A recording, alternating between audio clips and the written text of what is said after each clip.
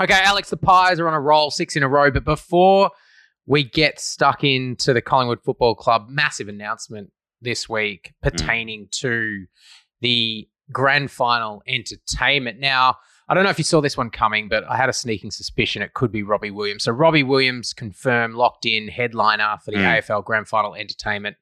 The pop superstar share. I love when we get to see, people from outside of the football bubble talk animatedly about their excitement of jumping on the AFL bandwagon. And we got an absolute doozy. We got a treat from Robbie Williams. Now, I just want to preface this by saying the reason why we knew this was coming is I don't know if you have many friends in the film industry, but there's been just going to say, I don't know if you have any friends. Well, you can edit that. Okay. But there's been rumors swirling about around this Robbie Williams biopic that's being shot in Melbourne. Have you heard about this? Oh, right. Very briefly, what's going on? Okay, so, Robbie Williams, pop superstar, he's decided to do a movie about his life, about his career, but with one little tidbit. All right. One little hook, if you will. Robbie Williams is being played by a CGI monkey.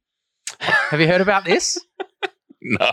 It's true. Like, I didn't believe it. When I heard it. But because you remember that Queen biopic that came out, the Queen movie, which was really good. Bohemian Rhapsody. The guy, Bohemian Rhapsody. The guy won an Oscar for it, I think, playing Freddie Mercury. So Robbie Williams won up Queen by having the life story of Robbie Williams played by a CGI ape. So hang on, is it a live action film with like a CGI ape, with a CGI monkey? Yeah, Bugs Bunny basketball. And film. I know you have thoughts on animated animals because we've had this discussion before. I know you're not a big fan, but can I just get your first thoughts on the Robbie Williams biopic before we dive into the AFL Grand Final? Are you surprised that Robbie would be played by a CGI monkey? I'm surprised. But then again, maybe I shouldn't be surprised by anything that Robbie does. The thing I loved about the announcement of the AFL entertainment was he's always had this tongue-in-cheek, kind of cheeky, British humour thing going, Robbie. Which I appreciate. Doesn't take things too seriously. They certainly succeeded in bringing him into the tent with some very savvy AFL product placement. Telstra, AFL Sharon in his hands. I wonder if on the day it's going to be him or the monkey. Because he's got big shoes to fill. He's got to fill Lionel Richie's shoes if he's going to play at a Pies premiership. When I heard about the monkey, I was quick to dispatch it as a gimmick, as a live animated shot CGI sort of catastrophe. But then I got to thinking about just the state of entertainment, the volume of content that exists out there in the stratosphere at the moment, and you got to do something. Like just the mere fact that we're talking about this Robbie Williams film with a CGI monkey, it's sort of doing its job. Whether it's good or bad, I think, we all have our thoughts on what that will serve up. That's pitch. The pitch is you've got to do something. We've got to do something. So we bring it back to the announcement. It's Robbie Williams. He's in what can only be described as a dimly lit hotel room with sort of at a poker table. It feels like a dining table, but it's like really lush upholstered leather. Now he's standing in this opulent sort of environment in a pair of jeans and we call them a wife respecter these days. We don't call them a wife beater. We call them a wife respecter. It's a black, tight-fitting utility singlet brandishing a brand new Sharon that is just permanently is fixed on the Telstra logo. So first impressions of Robbie set up in the it's the Ambassador Suite at the Park Hyatt Hotel London, I'm guessing. But first thoughts on the I just got it up. You got it? Yeah, it's curious. Center of frame. It looks very ad hoc, like quite rushed. It's the kind of shot which you see, or the kind of scene you see on a media tour for a big movie. And I think the video dudes have to they get 10 minutes, right, in the hotel room. Got 10 minutes in and out. There's a publicity chicks like Robbie's like, look, I'll do the grand final, whatever you call it, but you got me 10 minutes. Give me the ball. Come on, let's do it. Chop. It's like, gets to the end of it. It's like, no, Robbie, great tape, but it's AFL. Can you just say it again? It's A for Apple. AFL. Yeah. And good. Then they throw the NFL, American football in, does it for the Super Bowl. They throw a soccer ball in, he does it for, he hits a few at one time. He's versatile, but it is big news, and I don't mind anything that gets us away from Birds of Tokyo. Fuck me. Like, I don't know. Like sometimes these kind of B- grade like AFL outfits, they do the rounds and it gets tiresome. So a bit of pizzazz, and we've talked a lot about Lionel Richie in the past, and just some of that star power that he brought to proceedings, and I'm sure Robbie can do the same.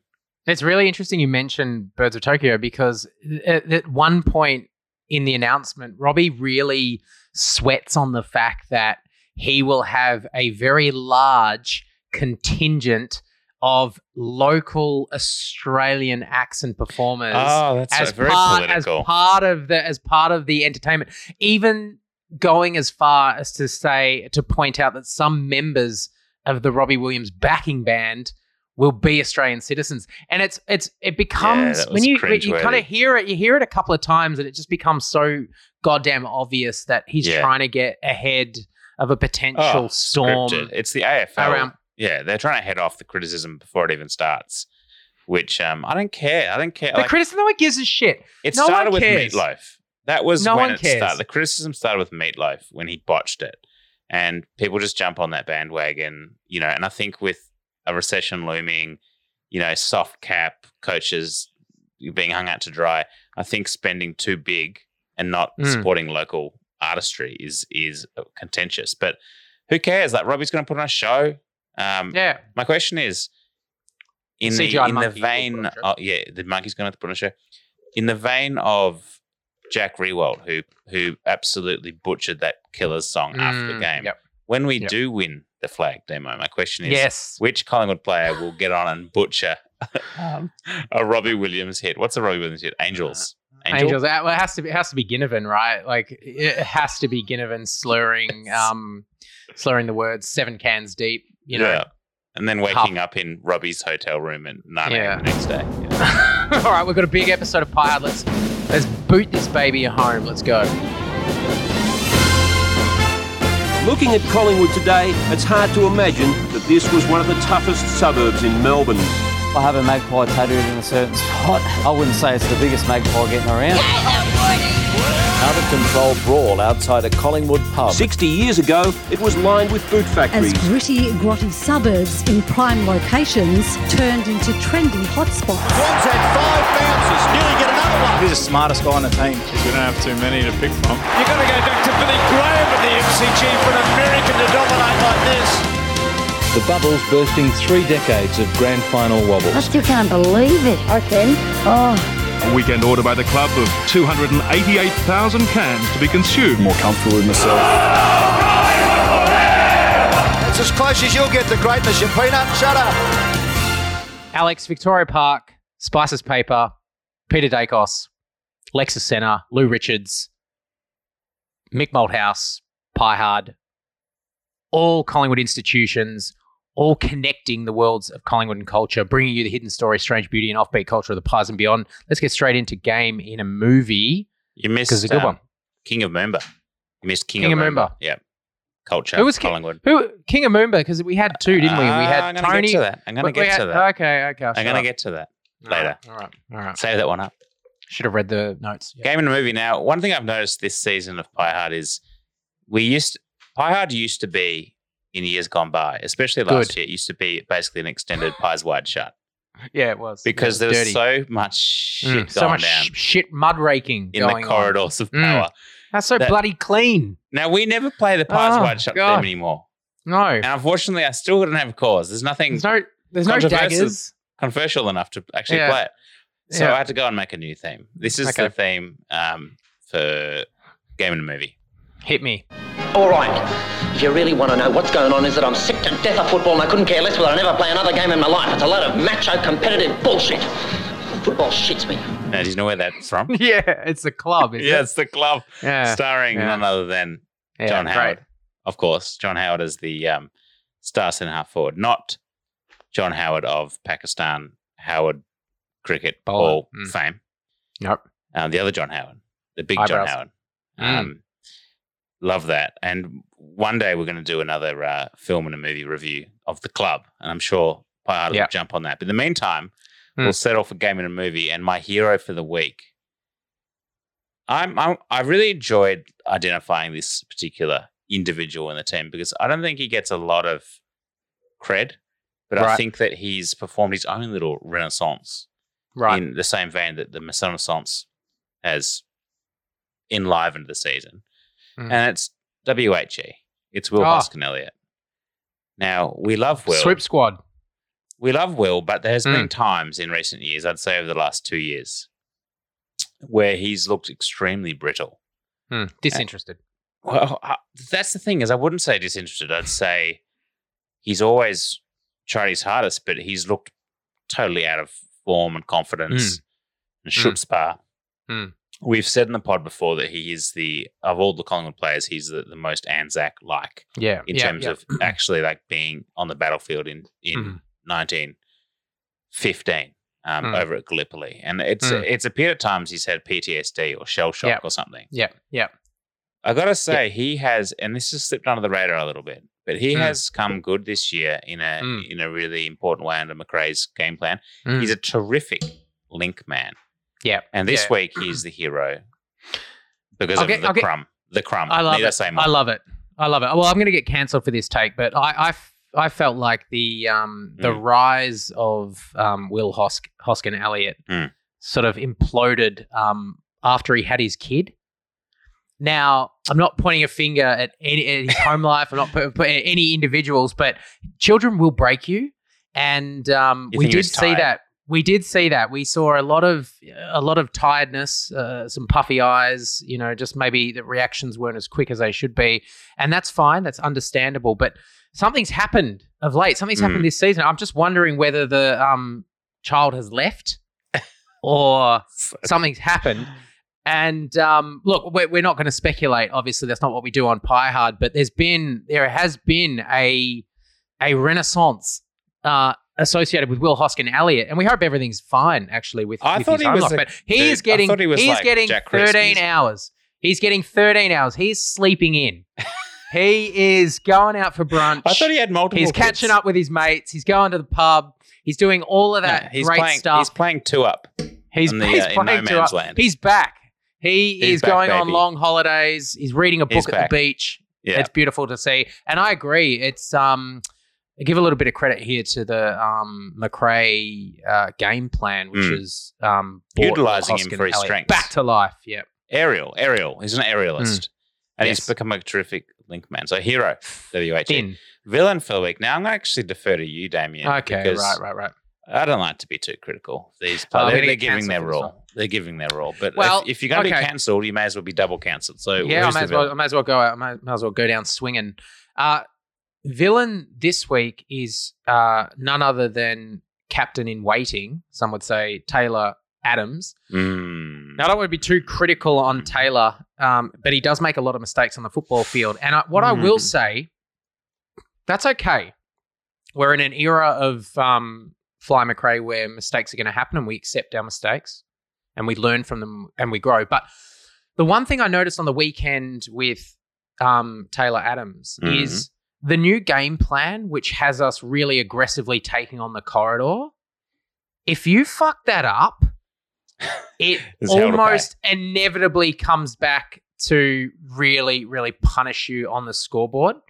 And, mistakes will happen. You want to encourage young kids to take on the corridor and pull off those risky kicks that will set up the goal. But when it happens like 2 or 3 times in a really clutch game, and it did. Like, it happened with Taylor Adams. It happened like 3 times I counted. And just silly turnovers and, far out, like, I don't know. And then someone sent me this tonight. So okay, go on. Oh, well, someone sent me this, and it's like, this is, I don't know, AFL Central. I don't know what any of this is, but Taylor Adams broke an unfortunate record on the weekend. Most consecutive matches with 3 or more clangers since the stat has been recorded. So he's had 24 consecutive games with 3 or more clangers. leads the field. I mean, there's other distinguished names here, so I'm not shit-canning Taylor here. There's Jaeger O'Meara, there's the great Dustin Martin, Ollie Wines. But the question Oliver, is, Damo, like, you are shit-canning him. And I think the question is, do his strengths outweigh those clangers? No. I'm not shit-canning him. What I'm saying is the Craig McRae game style doesn't suit him. Has exposed that as a flaw. I think with Buckley last year, when it was like just a shit fest, grab the ball, get tackled, kick to the boundary line thing. It doesn't. It's not as glaring. But with the highly polished Craig McRae game style, those clangers they really hurt. Do you think it's mental or is it just skills? Like, does he get flustered in the moment? No, I don't think so. Execute. I don't think so. I think he's really good in those situations. I think he's a great, his traits are he's a great leader. He's tough. He puts his head over the ball. He gets down. He wins the hard ball. He's the Luke Ball type that we sort of had in that 2010 era. He's gritty. But Craig McRae is building a team which is just a Nick Dacos, Josh Dacos. Read the ball, execute skills. Like, this is very un-Collingwood-like, again, to see a Collingwood team which is sort of so accurate and so proficient via foot. Well, here's the thing: is I don't think it's necessarily just accuracy. I think it's also the fact they're embracing the contest. So a lot of kicks which don't necessarily come off cleanly, they work anyway because the players up the field are prepared to make the contest, and it's been said that their DNA is to force the ball to ground basically in a contest and then work off the next contest to move it forward again. Territory game. Look, I have to agree to disagree to a point. I think that Tay-Tay's strengths are good enough for the team and for the soul of the team and the leadership to outweigh some of those clangers. But one thing we did notice, Damo, I think you noticed this on the telecast, and I didn't actually pick it up myself, so you have to explain to me. But there was a sartorial choice of eyewear with Taylor. So what happened there? Yeah, we love to see a Collingwood footballer, embrace fashion and men's style. And Taylor Adams, I'm just trying to pull it up now, but Taylor Adams was interviewed at the start of the game and he looked very good, actually. He was wearing some really thick tortoiseshell glasses. Bookish. Yeah, bookish. Very un-Taylor-like. And I didn't pick up on that. I didn't know that Taylor wore glasses. I still don't know if he wears glasses, but it was a very, very, very refined look. There it is. Quite like the Cary Grant style or the Errol Flynn type look. Here's my theory. Yeah, go. He looks bookish. He's blind. Cerebral, thoughtful. All those characteristics we wouldn't have associated with Tay-Tay, with the tortoise shell. And it's a good look on him. But who else can look bookish, cerebral, like a strong and handsome leader? Well, that's Darcy Moore. And did some digging, and I went back to something which caught my attention in May of this year, which was the interview that Tay-Tay did on Fox. Have a listen. I read with interest Darcy Moore's aspirations during the week to be the next captain of Collingwood. Clearly, Pendles can't do it forever. Do you want to be the next captain of Collingwood? I knew this question was coming. Well, you should be prepared then. Yeah, no. I mean, I just have full confidence in the four of us, Pendles, Howie, Darcy, myself, to lead this footy club, in whatever capacity that looks like. And if that's with my name as captain, then so be it. But if it's with Darcy, I mean, I'm going up against one of the greatest candidates ever. The bloke's a very smart human being, almost perfect, and clearly a very good footballer. And his last name's Moore, so I've got my work cut out. Wow, I didn't know. I've never heard that. Yeah, and when he delivers that, he's blushing a little bit, and there's a chip on his shoulder, I think, and there's a sense of slight injustice that when his time comes around, when he can finally claim the leadership of the football club, which would represent a real renaissance in his own life, because I believe that he was a fairly rough kid growing up, and I think he had his own problems with violence and other issues. Did he? I didn't. Look, what did he? I don't want to break any news because it's all hearsay. So I've heard on the rumor mill, and you can't always trust call the the pie hard lawyers right now. We're gonna. What I'm saying is that from a character point of view, as a younger man, he wouldn't have been seen as captaincy material of one of the biggest institutions in the land. Yeah. But he's reworked himself and worked on himself and his leadership and his craft as a footballer to such a degree that he has been able to change himself and be basically in the mix to be captain. But mature. That interview really it kind of alerted me to the fact that he does feel a little bit hard done by coming up against Darcy Moore. So you come back to the tortoiseshell glasses. Clearly it's an attempt to copycat, to try and go down that cerebral path, to try and claim some of that strength from Darcy for his own sartorial presence. Yeah. And I don't know whether it's the right way to go, Tate. I think maybe lean into what you naturally bring as a footballer. Maybe go with the speed dealer glasses, because Collingwood is a broad church, and you're right. Not everyone can be 7-foot gazelle, and not everyone should try to be that. Not everyone can have the last name Moore. I would go one step further and get the teardrop tattoo just under the eye. Just really, sort of maybe some script as well, just to go on the opposite angle. But a bit to unpack from that. I think the first thing is the amazing insight from, was it Nick Riewoldt, who said that Scott Pendlebury can't captain the football club forever. I mean, that's astonishing insight right there. With regards to Taylor, I've heard that for the first time just now, fresh, and there was a little bit of a defeatist attitude around that. There was. He did reference, the smarts. He described Moore as virtually almost perfect. Yeah.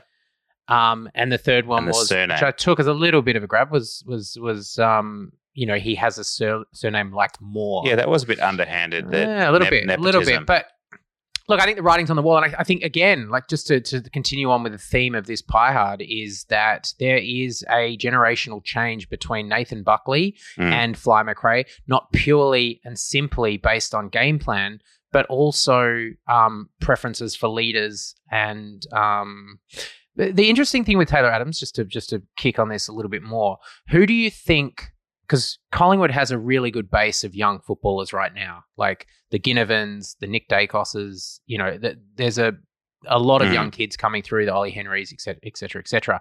Who do you think would resonate with those young players as a stronger leader? Is it the book smarts and cultural nuances of a Darcy Moore, fluent in Indonesian, or is it the in and under grunt and spitting fire of Taylor Adams? I think it's slave. Yeah, I think it's the Moore. I think it's the Moore. But I think that society in general, the way it's going, is going to resonate more. Young people will resonate more with Moore. Yes, more with Moore. But Moore is Moore. Yeah, and I think that was reflected in the leadership vote, which we covered in one of the first pods of this season. Pie Hard 36. There was a transparent vote, which they put in a video, which I was surprised at, where we saw that Moore had leapfrogged most people, except for Pendlebury, I think, as in terms of the voting. And players and staff got to vote. And Moore was significantly more popular than Taylor Adams in the four walls, especially with staff. And I think that was telling. But he's got real school captain vibes, doesn't he? Well, I think he was school. I mean, it's literally his school captain of Kerry Grammar, I think, was his, and you can see it. Just the flowing hair. It was short back then, but just upstanding, getting up on the podium with his blazer on, accepting the prize for God knows what, everything. He probably got a prize for everything. Look, we're not breaking new ground by saying that Darcy Moore and Tay represent different visions of a captain, but I think the longer Pendlebury's gone on, obviously the more damaged Tay-Tay's chances of taking the captaincy are. And I think that Darcy Moore, he's definitely next in line. That's basically in a nutshell. Moving on.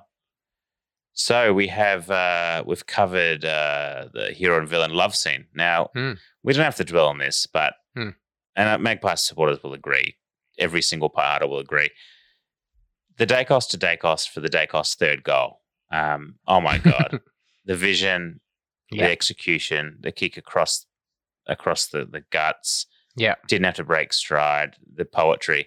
The other part of the love scene was in the stands and also featured Daicos. And it was a picture that you alerted me to, or a series of pictures, a post by Angry Dad.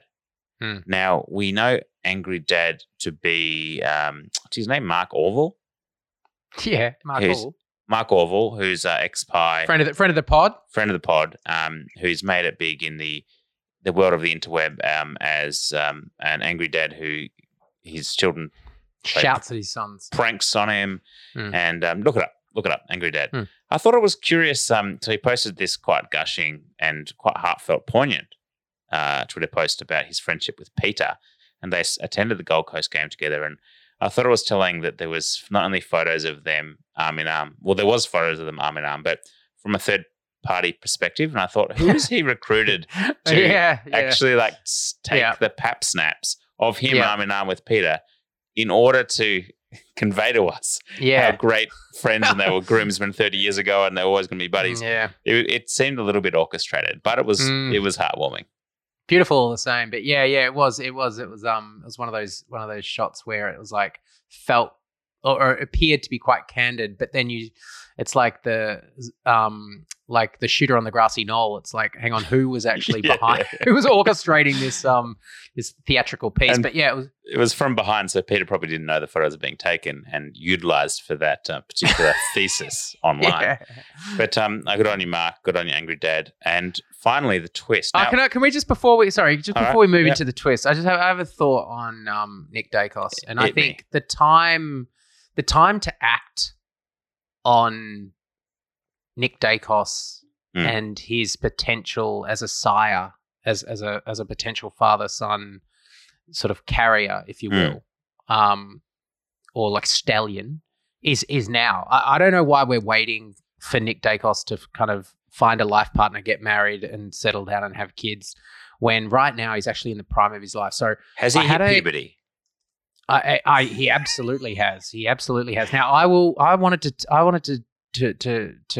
float a potential solution. Okay. Now, this is the Magpie Breeding Academy, isn't it? This is a Magpie Breeding Academy, but it's a slight detour on that. I am proposing that the Collingwood Football Club, it's like a bounty. It's like a Wild West bounty, a baby bonus of $150,000 tax-free for every child that Nick Daicos has. Now, if he starts now, like if he starts tonight, we could have in excess of 30 kids by the time he hangs up the boots along a distinguished 300-game career.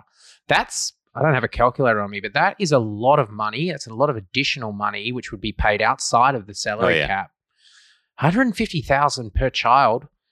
Boy, girl, netballer, footballer. Plus an automatic 7-year contract per child.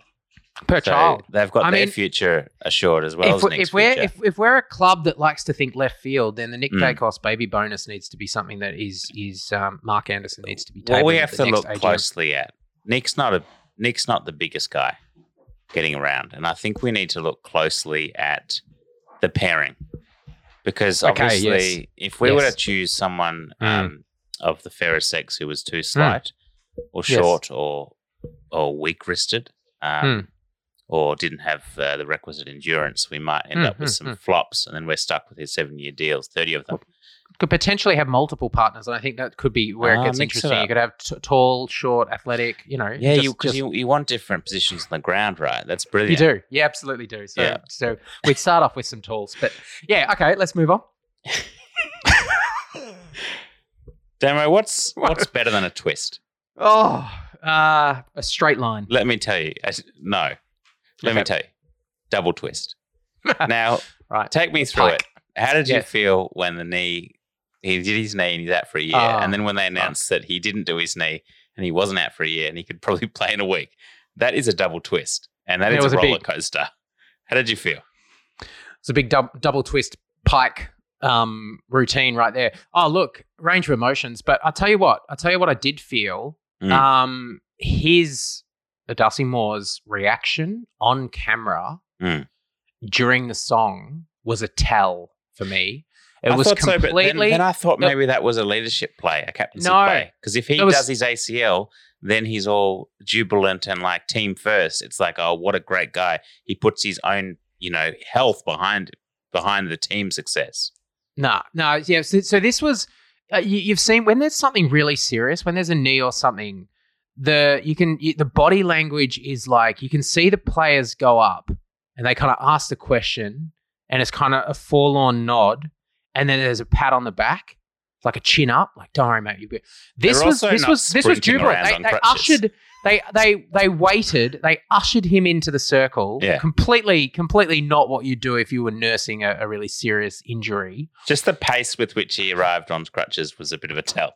Yeah. And then there was sort of jovial scenes. He was kind of like bobbing around and chatting to fans and friends alike. And one thing I will say is like what we did love seeing behind, and I'll finish off this thought, is just the family club. The fact that it was like being back at the Alexandra Rebels after a win on the grassy knoll. Assuming the beers are out, the kids were running around, they were playing on the stage, they were pissing about. It was just a really good atmosphere, really good feeling. I love what Fly McRae has created in the sense of that family. It's like the Australian Open. The Australian Open. It's like no one wants to play the Australian Open. It's a shit time. It's really hot. The tennis players don't want to fly around the other side of the world. So they've really turned it into like, I think they have like balloon artists and face painters and shit like that behind the scenes. They really hear another sycophantic comment about Craig Tiley. That guy. I know, fucking hell. But love the family club. But just getting back to Darcy Moore, could tell there's just something different about his demeanor. Yeah, I was hopeful. That told me that he dodged a bullet. It still felt to me like it was a big long-term injury. But he couldn't say on the night. He couldn't say, "Oh, no, there's no damage, no structural damage," because then it looks like he was being a soft cock. So he had to wait for the scans and then do it in a heartwarming tweet. But probably the most popular was a tweet. I assume it was. Probably the most popular Collingwood tweet of all time, that for him to announce that the collective exhale. Oh my God, double twist. And there's talk of him playing this week, which I think is a fool's errand. But hey, mate, I'm not an expert in knees. We'll touch on this later in the pod. But if you and I are taking a week off this week, I'm pretty sure Darcy with a hyperextension deserves to as well, and he could even come with us to the spa. But we'll talk about that later. Big hyperextension of the pants when that announcement was revealed that Darcy would be back. in a mere matter of days. So very excited about that. We did actually, just on this subject, and I still think they should do it, and I'm doubling down on this. And if you don't agree with me, that's cool. But surely at this point, I spoke to my dad about this. They've called Jordan Roughead and said, "Okay, mate, it was looking a bit shit start of the year. We were thinking of finishing around 12, 13. We'd lost to West Coast. Okay, we're in for a tough year. Your finger was playing up. Time to call it. We'll get the video. We'll post it on socials. You're having your kids. All good. It's all great. See you later. Thanks for your service. Respectfully, Collingwood Football Club." Now the game has changed. The rules of the game have changed. Collingwood is staring down the barrel of a finals campaign. We've got the hyperbolic media out there talking about how Collingwood can potentially win it, which is a bit insane. But hey, look, we're all for positive news stories. But surely Jordan Roughead, if that finger isn't hanging by a skin morsel, he needs to be. I said he needs to be back at the club 9 a.m. Monday morning in the weights room, back jogging. As a second, third, but hasn't he been put on like the long-term injury or delisted or something? I don't know, because they got the other guy in the mid-season draft. They got the guy, I think, because Roughead announced his retirement, so they're able to get the dude who looks like an Essendon player who's not from South Australia. I would just cop the fine. Wear the fine. What's the AFL going to do with Collingwood? Jordan's heart wasn't. What are they going to do? Jordan lost it. I call bluff on you, AFL. I call bluff on you. Play Jordan Roughead. Don't worry about the mid-season draft list thing. Where the fine? What are they going to do? Are they going to not have Collingwood in this league? Collingwood is this league. Jordan Roughead's mind was elsewhere. Well, his heart wasn't in the end. And do you know what? You know what's better than Jordan Roughead? I don't care if his heart's not in it. I'll tell you what's better than Jordan Roughead. As long as his hands and feet are in it. Nathan Murphy is better than Jordan Roughead. Nathan Murphy is so exceptional. There you go. Okay. All right. So open that I'll up. pay that. Yeah. I'll pay that.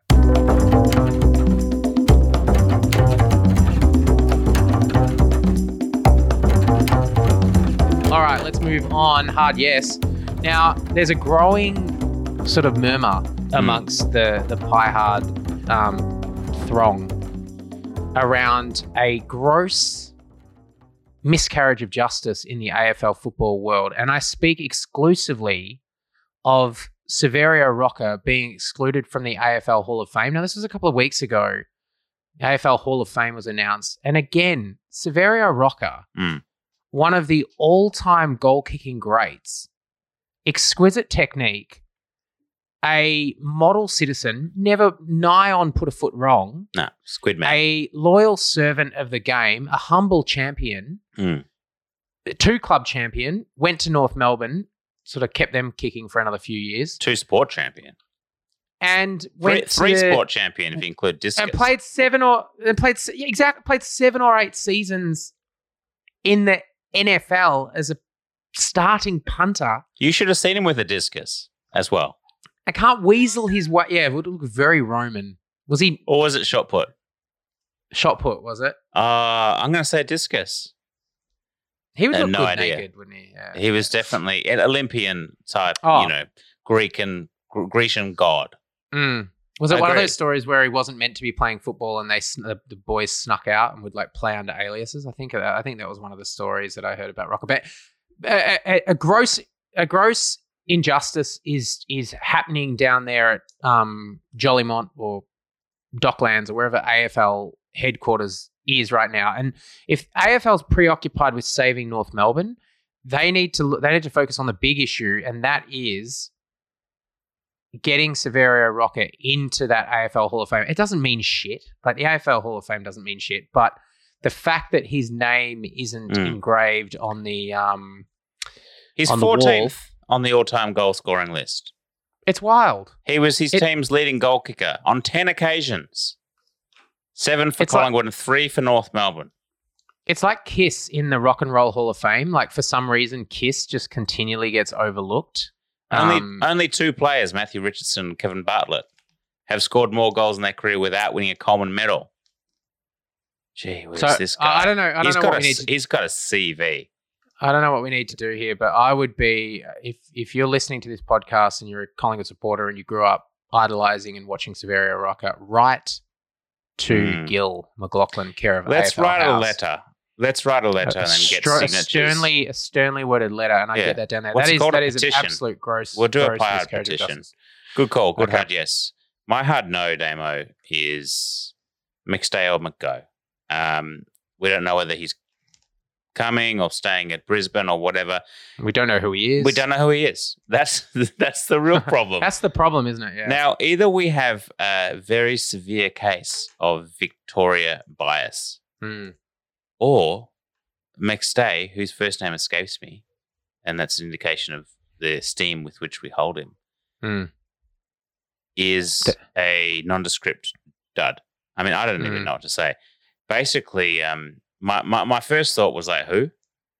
And then 5 years, 600 grand is the rumor. It's rumor that it's basically deal done. The Brisbane has matched the 5-year offer, but on less money. I don't know. It did get me thinking, though, Damo. Isn't this meant to be our time to lure a big fish with free agency porn? We've talked about free agency porn. This is the time for Collingwood to shine. And under McRae, it's the family club. It's the club everyone wants to be at. It's a club Bressie Maynard, he'll commit to. He'd cut his leg off for the club. Yeah. It's a good place to be. It's a good environment. We hear it every week at the moment, and you can see it. You can see it in those pictures. You can see it in Darcy Moore sprinting into the huddle with crutches, despite the fact he's got one leg. Now, I would have thought now's the time to lure a big fish. So hence my disappointment that McStay's name keeps on coming up. But then I thought, well, look, maybe there's more pressure on Graham Wright, or Graham Wright is feeling more pressure than we think from a time is of the essence point of view. And this is almost, Damo, a blasphemy. Oh. Let me explain why. Oh, no. Go. Has Graham realised that given Collingwood's history of having tiny premiership windows, that we're actually in a premiership sunroof now, or a hidden window, a premiership Velux roof window? Okay. Chimney. Has he actually looked at the list profile, and this is a serious comment, and seen that with the likes of Pendlebury, Howe, to a lesser extent Sidebottom, Cox, with the likes of some of our senior players, because let's remember that in last week I think we were the fourth most experienced side to put on to play. Has he realised that actually we are in a better place right at this moment to be in premiership contention than we might be in 2 years, where there might be a dip after the retirements of some of these stars, right, before the next generation, a slight lag before the Dacossian calendar kicks in and the next generation is in their mid-to-late 20s. Now, I'm hoping it's not the case, but it would explain why you need to desperately go and pay a guy $600,000 who's another kind of undersized key forward to try and help Myercheck. The attitude seems to be we need to help Myercheck now for success now, rather than trying to lure maybe into next year or when there's more free agencies on the market, because this year's a bad market, rather than trying to lure a bigger name like a Ben King or whatever from Gold Coast. Yeah, or a Logan McDonald. Yeah, look, I don't know what's going on with this one. This is an anomaly to me. Just purely on height and output. He doesn't, and he's kicked 28 goals once in one of the seasons. You kind of think it's all bullshit, or like no one knows what they're talking about. But there's just so much conversation about it that you like it becomes, this must be a done deal. Well, I looked at the free agencies, or just out of contract players across the league, and basically there's no one. And I think that's playing into it. And I think that there is this sense of desperation that they need to get someone to support Myercheck now, and he might be the best option on the table. The really worrying thing for me about Daniel McStay is the length of his don't say it. Wikipedia page. Oh, okay. Now, if you go onto his Wikipedia page, there's no information there. You'd expect of a key forward to at least go below the fold, like with achievements, incidents, personal life. It's not hard to kind of, get at least a dozen sentences going on your career. Mate, if he goes to Collingwood, that Wikipedia page will swell to a this is what it says. In the dying moments of his first game with the Lions leading by 4 points, McStay overstepped the goal square when taking a kick in from full back, resulting in a ball up in the Lions' defensive goal square. Oh, God. The Kangaroos failed to score from the stoppage, and the Lions held on to win by 4 points in Jonathan Brown's farewell game. Is he another back-made forward guy? It's insane. It's wild. It's wild. I don't know. What's going on here. And Graham Wright, if you're listening, you have our number. We welcome a call. The other hypothesis is perhaps that going with a mobile style forward line with like lots of Myerchecks. You got all these guys that aren't huge, but they can move. Maybe that's it. We should also say too, we've just spoken about the resurrection of Will Hoskin-Elliott from, the crossroads of AFL football. I would just, caveat that by saying if anyone can resurrect or turn a career around, maybe it is McRae. So who knows? Maybe there's a plan all along. Maybe McStay is deliberately underperformed for every one of his 7 or 8 seasons. Maybe McStay to lead up to this moment. He's McRae's Lee Brown. And there'll be the McStay the role. Yes. The McStay role will be a role played in our premiership year. You know what? We're gonna do some Lee Brown posts on Pie Hard socials. We should add him. We should add Lee Brown to the hit list. We should talk to Lee Brown. Yeah. Okay. We're gonna do it. He's the only guy I know that can kick an off spinner. We're on record for that one. Where Lee Brown, we're coming for you. We're coming for you, mate. We're coming to Gippsland. We know you're listening. We're gonna hunt you down.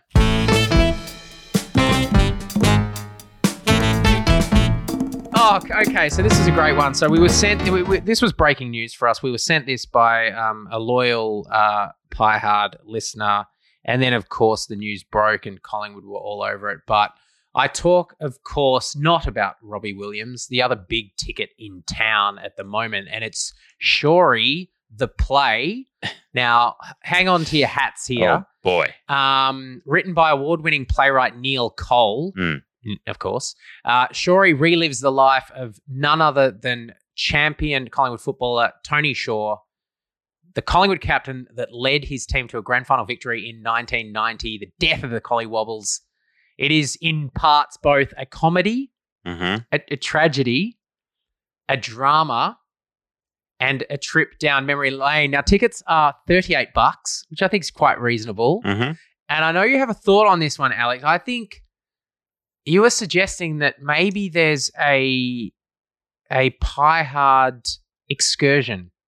See, I put that out to you on the thread and just got nothing. It was like a blue bomber. No, I ignored it. It looked like you had seen it. I mean, I can tell when you can see things. You know that? I read it. And it was just nothing. I was like, man, is it really not like, theatre or thespians? Because this is, if Pie Hard's the nexus of Collingwood and culture, this is the nexus of everything we've discussed in eternity. So thank you. I'm surprised we're not in the goddamn play. That's...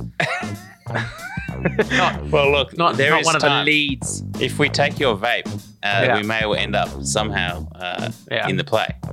Okay, well, it led us to our hard ass for the week, and how could we not talk about Shorey the play in relation to hard ass? But we did flip it. So Shorey is the new play about Tony Shaw, but we asked everyone out there which Collingwood footballer deserves their own musical and what should it be called. Now, this one went absolutely bananas. It really kicked off. We're going to read some of the responses out now. Listen to this demo. From that Age article about Shorey the play. Yeah. Shaw was a bit embarrassed before realising he could not come up with a good enough reason to not cooperate. Not like great vote of confidence. And the quote is from Shaw: "If I didn't knock back the offer to be King of Moomba, how could I knock this back?" Yeah. I didn't know he was King of Moomba. I didn't know. Yeah, he was King of Moomba. 1991. Paul House was the King of Moomba. Lou Richards was the King of Moomba. I think there's a big vein of Collingwood. We've had three. And as from my research, the only other clubs that have had any kings. Yes. One was Sir Doug Nicholls. So that's Fitzroy back in the day.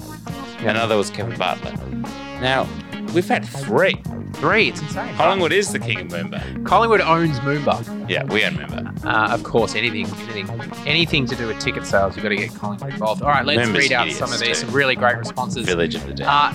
This is a good one from The Budge. Steve McKee, and the name of the musical is Here, There, and Legionnaire. Yes. Good one. Good strong stuff. You know, there was a play some years ago at Malthouse, and brilliant premise. The whole play was on a vacation. It was a family on vacation. It was the husbands, the kids and the wives had gone out, swimming or whatever, and the husbands stayed, and they were in the kiddie pool the whole play. Oh, right. And there was a kiddie pool on stage. Yeah, very cool. Now, Steve, what was it called? Steve McKee, Here, There, and Legionnaire. Here, There, and Legionnaire. Legionnaire's riddled spa on the stage as like a reveal in Act 1. Oh, sign me up. Yeah, you don't have the aircon on for that one. Dorothy Chambers said Shimmy Like Didac. Love it. That's good. Another one by... Didac could do a full Bollywood feature with those hips. Yeah, a good one from Cable Brand and friend of the pod, Alan Didac, titled Didac. Yeah, Didac. Love that one. This is a great one. Lee Molden said Phantom of the Orville. Ah, Angry Dad makes another appearance. Very good. Very good. Mark Ryan just went with pants. Yeah, well. Yeah, love it. There's a lot of drama in that story. Aaron backed up Mark with the obvious is pants, but I would also like to see Barwick, the musical. Dougie Barwick? Now, Dougie Barwick, my understanding about Dougie Barwick's current whereabouts is I believe he is the manager of a drum and golf on Bell Street in Preston. Now, I could be wrong. If anyone frequents that area and pops into that specific drum and golf, please confirm. But I do believe Collingwood Premiership player Doug Barwick We could seek out moved into the sponsorship golfing. up there. Phil Carman. Yep, fabulous Phil Carman. I did it my way. Love that one. Mm-hmm. Sergio Montoro, who is just a legit regular Pie Hard stan, came back and said, I love this one. Renee Kink Hairspray. Good. Now Kinky had generation. Kinky had the hair salon. The big rug. Yep. Geez, Dorothy. He was also in the club, wasn't he? He was in the club. Yes. Yeah, yes, he was I in think the club. Was. Unmissable.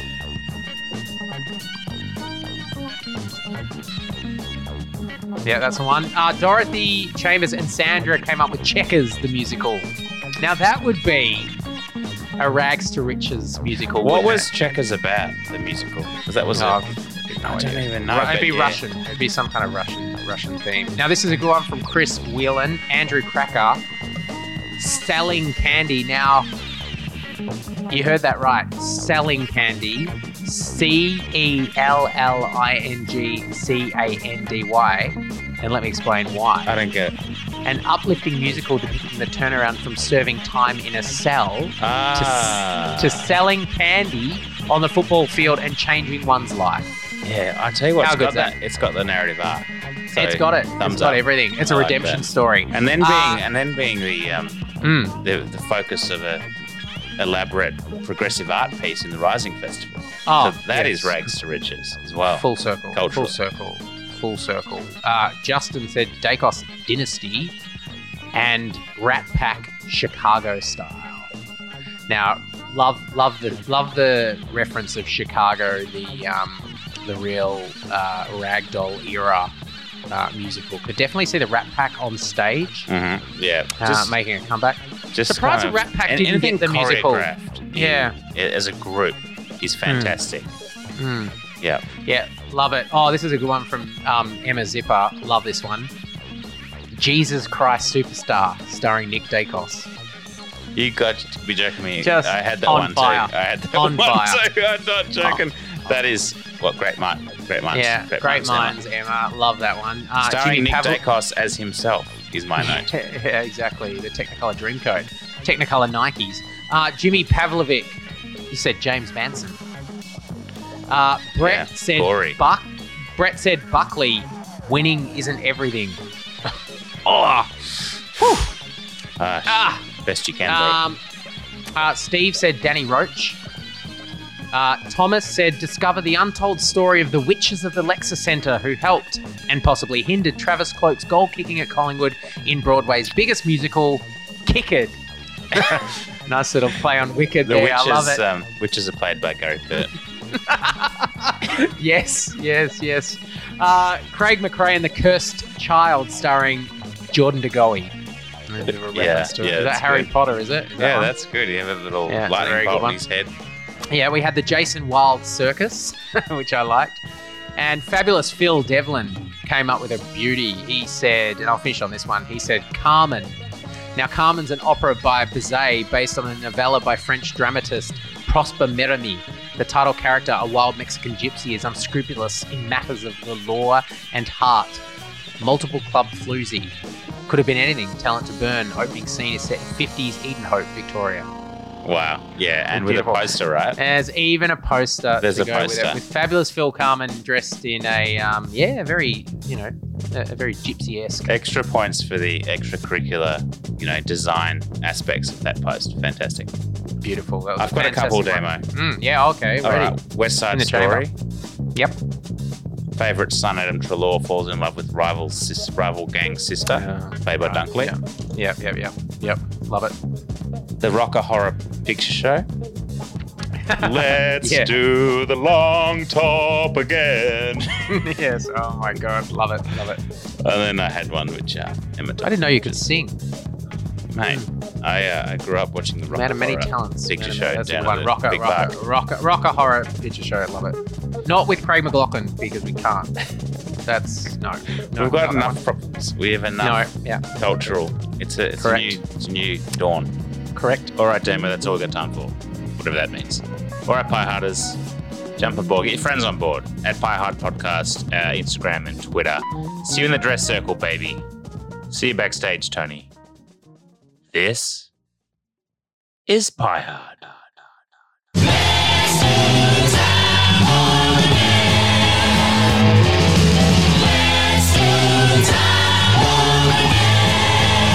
It's just a jump to the left,